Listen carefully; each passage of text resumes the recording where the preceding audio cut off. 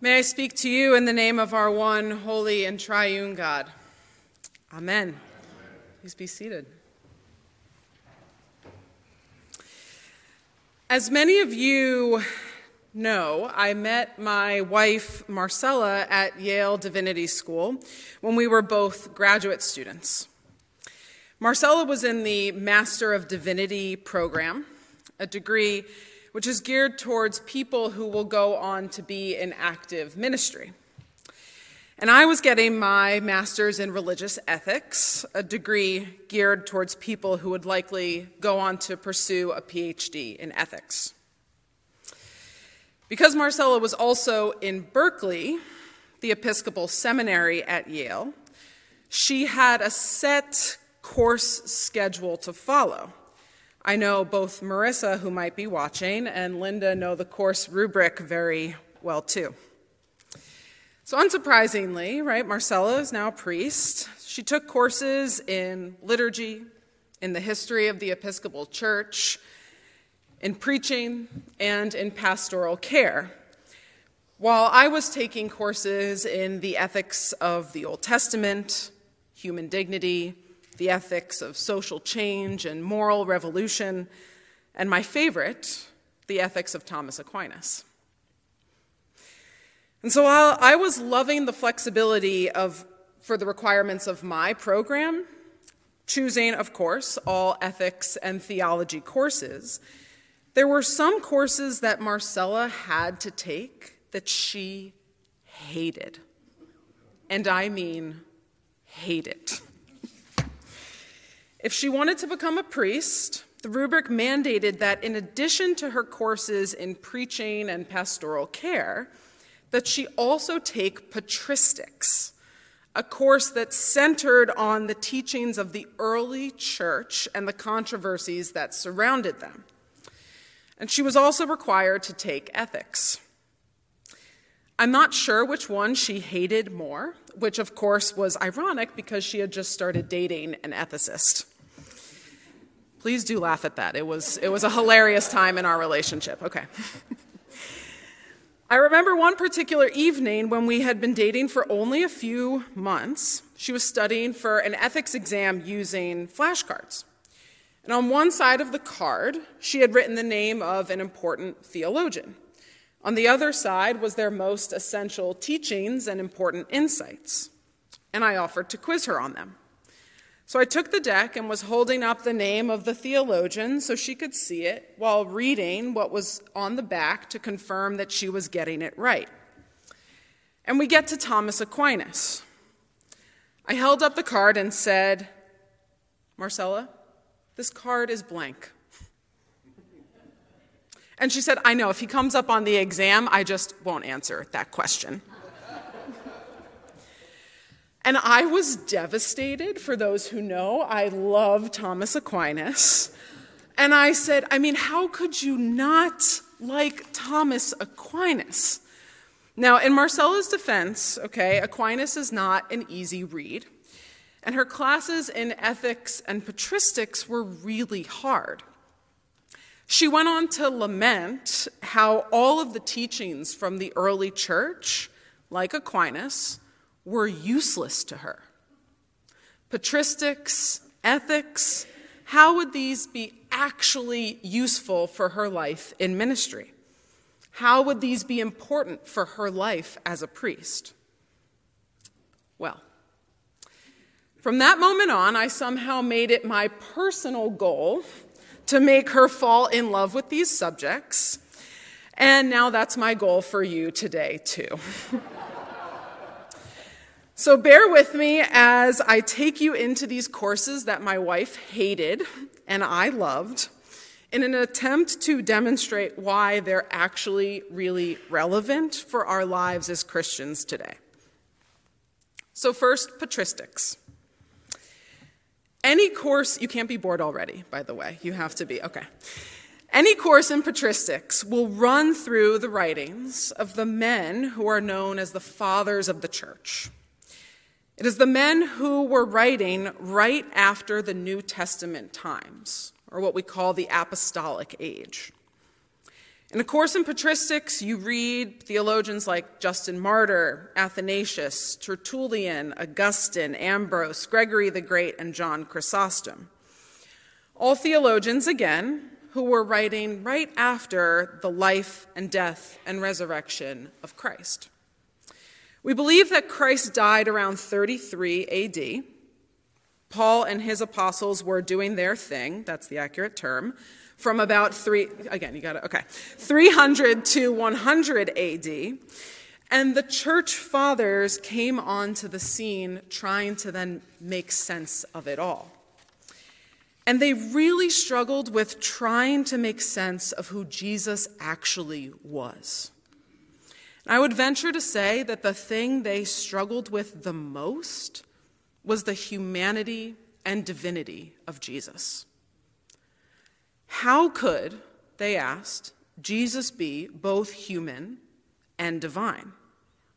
Was Jesus God? Just another human? Maybe just human or just divine or some other third thing? These were the questions that haunted those early theologians. And so as far as I'm concerned, patristics is really just a course about how our early Christian siblings were trying to wrap their heads around who Jesus actually was. While Jesus was dying, the Roman centurion said, "Truly, this is the Son of God." And yet, he said that right after Jesus had just gone through excruciating pain and suffering. Was Jesus human? Or God, or both? Along the way, there were people who called themselves Arians. They believed that Jesus was the Son of God, but not as divine as God the Father. They thought Jesus was more human than he was God. But that doesn't seem quite right, does it? Along the way, there were people who called themselves Docetists, who believed that God never took on human flesh and that the body of Jesus was just an illusion. They thought Jesus never physically died on the cross. Maybe it was a magic trick. But that doesn't seem quite right either, does it? There was yet another group of early Christians who called themselves Nestorians. They believed that Jesus was human and Jesus was divine, but that they were somehow separate. So the human Jesus wasn't really God, and God wasn't really human. But that doesn't seem quite right either, does it? And so A Course in Patristics is really just about the 350 some odd years of this back and forth, of the early Christians getting some things right and a lot of things wrong about the humanity and divinity of Jesus. They were just trying to wrap their heads around who he really was. And in 451, at the Council of Chalcedon, the official definition was offered after 350 years of fights. They came to a conclusion. Jesus Christ is fully human and fully divine. Not one, both. Fully human, fully divine. The quote from the actual text that they wrote is that Jesus is fully human and fully divine, without confusion, without change, without division, without separation. Without confusion, without change, without division, without separation. So now you've all taken a course in patristics. There you go. You're welcome. So what's the point? Why is any of this relevant to us now? The point is that for thousands of years of Christian history, we've struggled to wrap our heads around the fact that Jesus was both fully human and fully divine.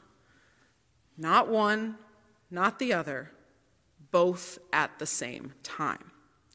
Fully human and fully divine, without confusion, without change, without division, without separation.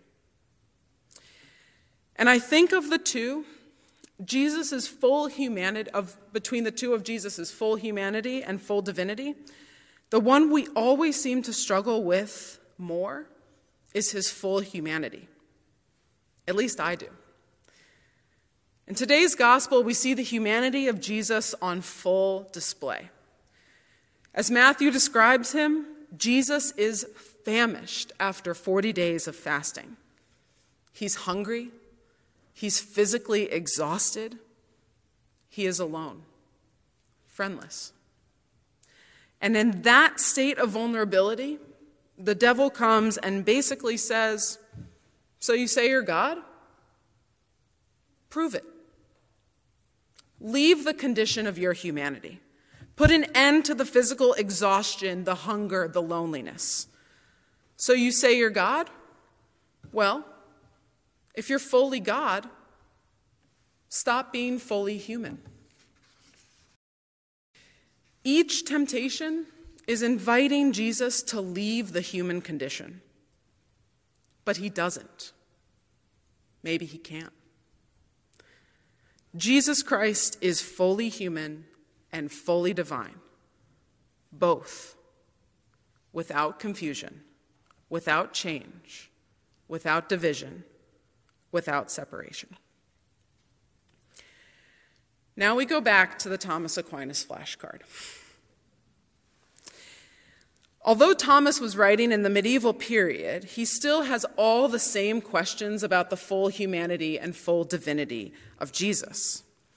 In his most well-known text, I'm pretty sure I brought in my entire copy one time here.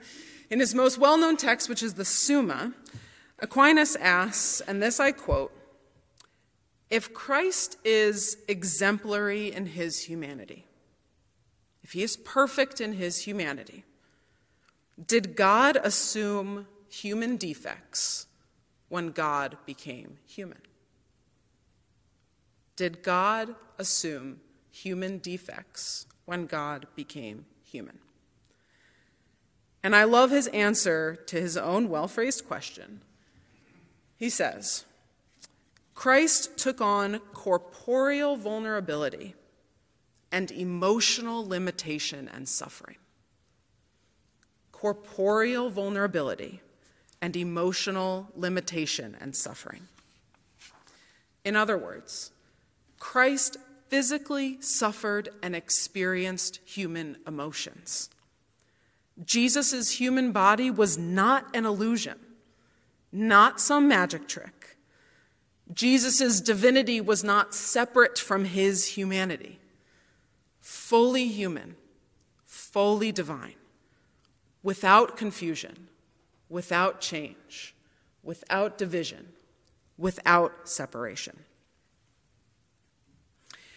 Now, if you take anything from this sermon, please don't let it be the, quote, sermon where Meg tried to prove her wife is wrong and claim that patristic theology and Thomas Aquinas are actually really relevant to ministry. Though that might be a little bit of what this sermon is about. I preached this to my wife last night. But my real hope here, why I've dragged you through Nestorianism and Docetism and Arianism and the Chalcedon definition of Jesus, is not just to teach you some fun, fancy new words, but because honestly, I have a lot of empathy for the time in our church's history where we struggled with the humanity of Jesus, because we're still struggling with it today. I'm still struggling with it today. Sometimes I want Christ to be human, but not too human. The fact that Christ hungered, felt pain, suffered, wept, it's too much to bear. But we have this gospel text at the beginning of our Lenten journey for a reason. It's to serve as a reminder that God physically suffered and experienced human emotions. God physically suffered and experienced human emotions. Fully human, fully divine, without confusion, without change, without division, without separation. Lent is a time for us to grapple with the messiness of humanity, both Jesus's and our own. We begin on Ash Wednesday acknowledging via the imposition of ashes that we will surely die, that our bodies will fail us. And throughout Lent, we wrestle with our own desires, face our own emptiness, confront our pain, acknowledge our suffering, and affirm our finitude, affirm the most difficult aspects of human existence. As it was for Jesus, Lent is a time to become more fully human. I'll end with this. Thomas Aquinas also asks, why would God want to do such a thing as to take on the reality of what it means to be human? Why would God want to become human? Of all of his answers, this is the one that I love the most.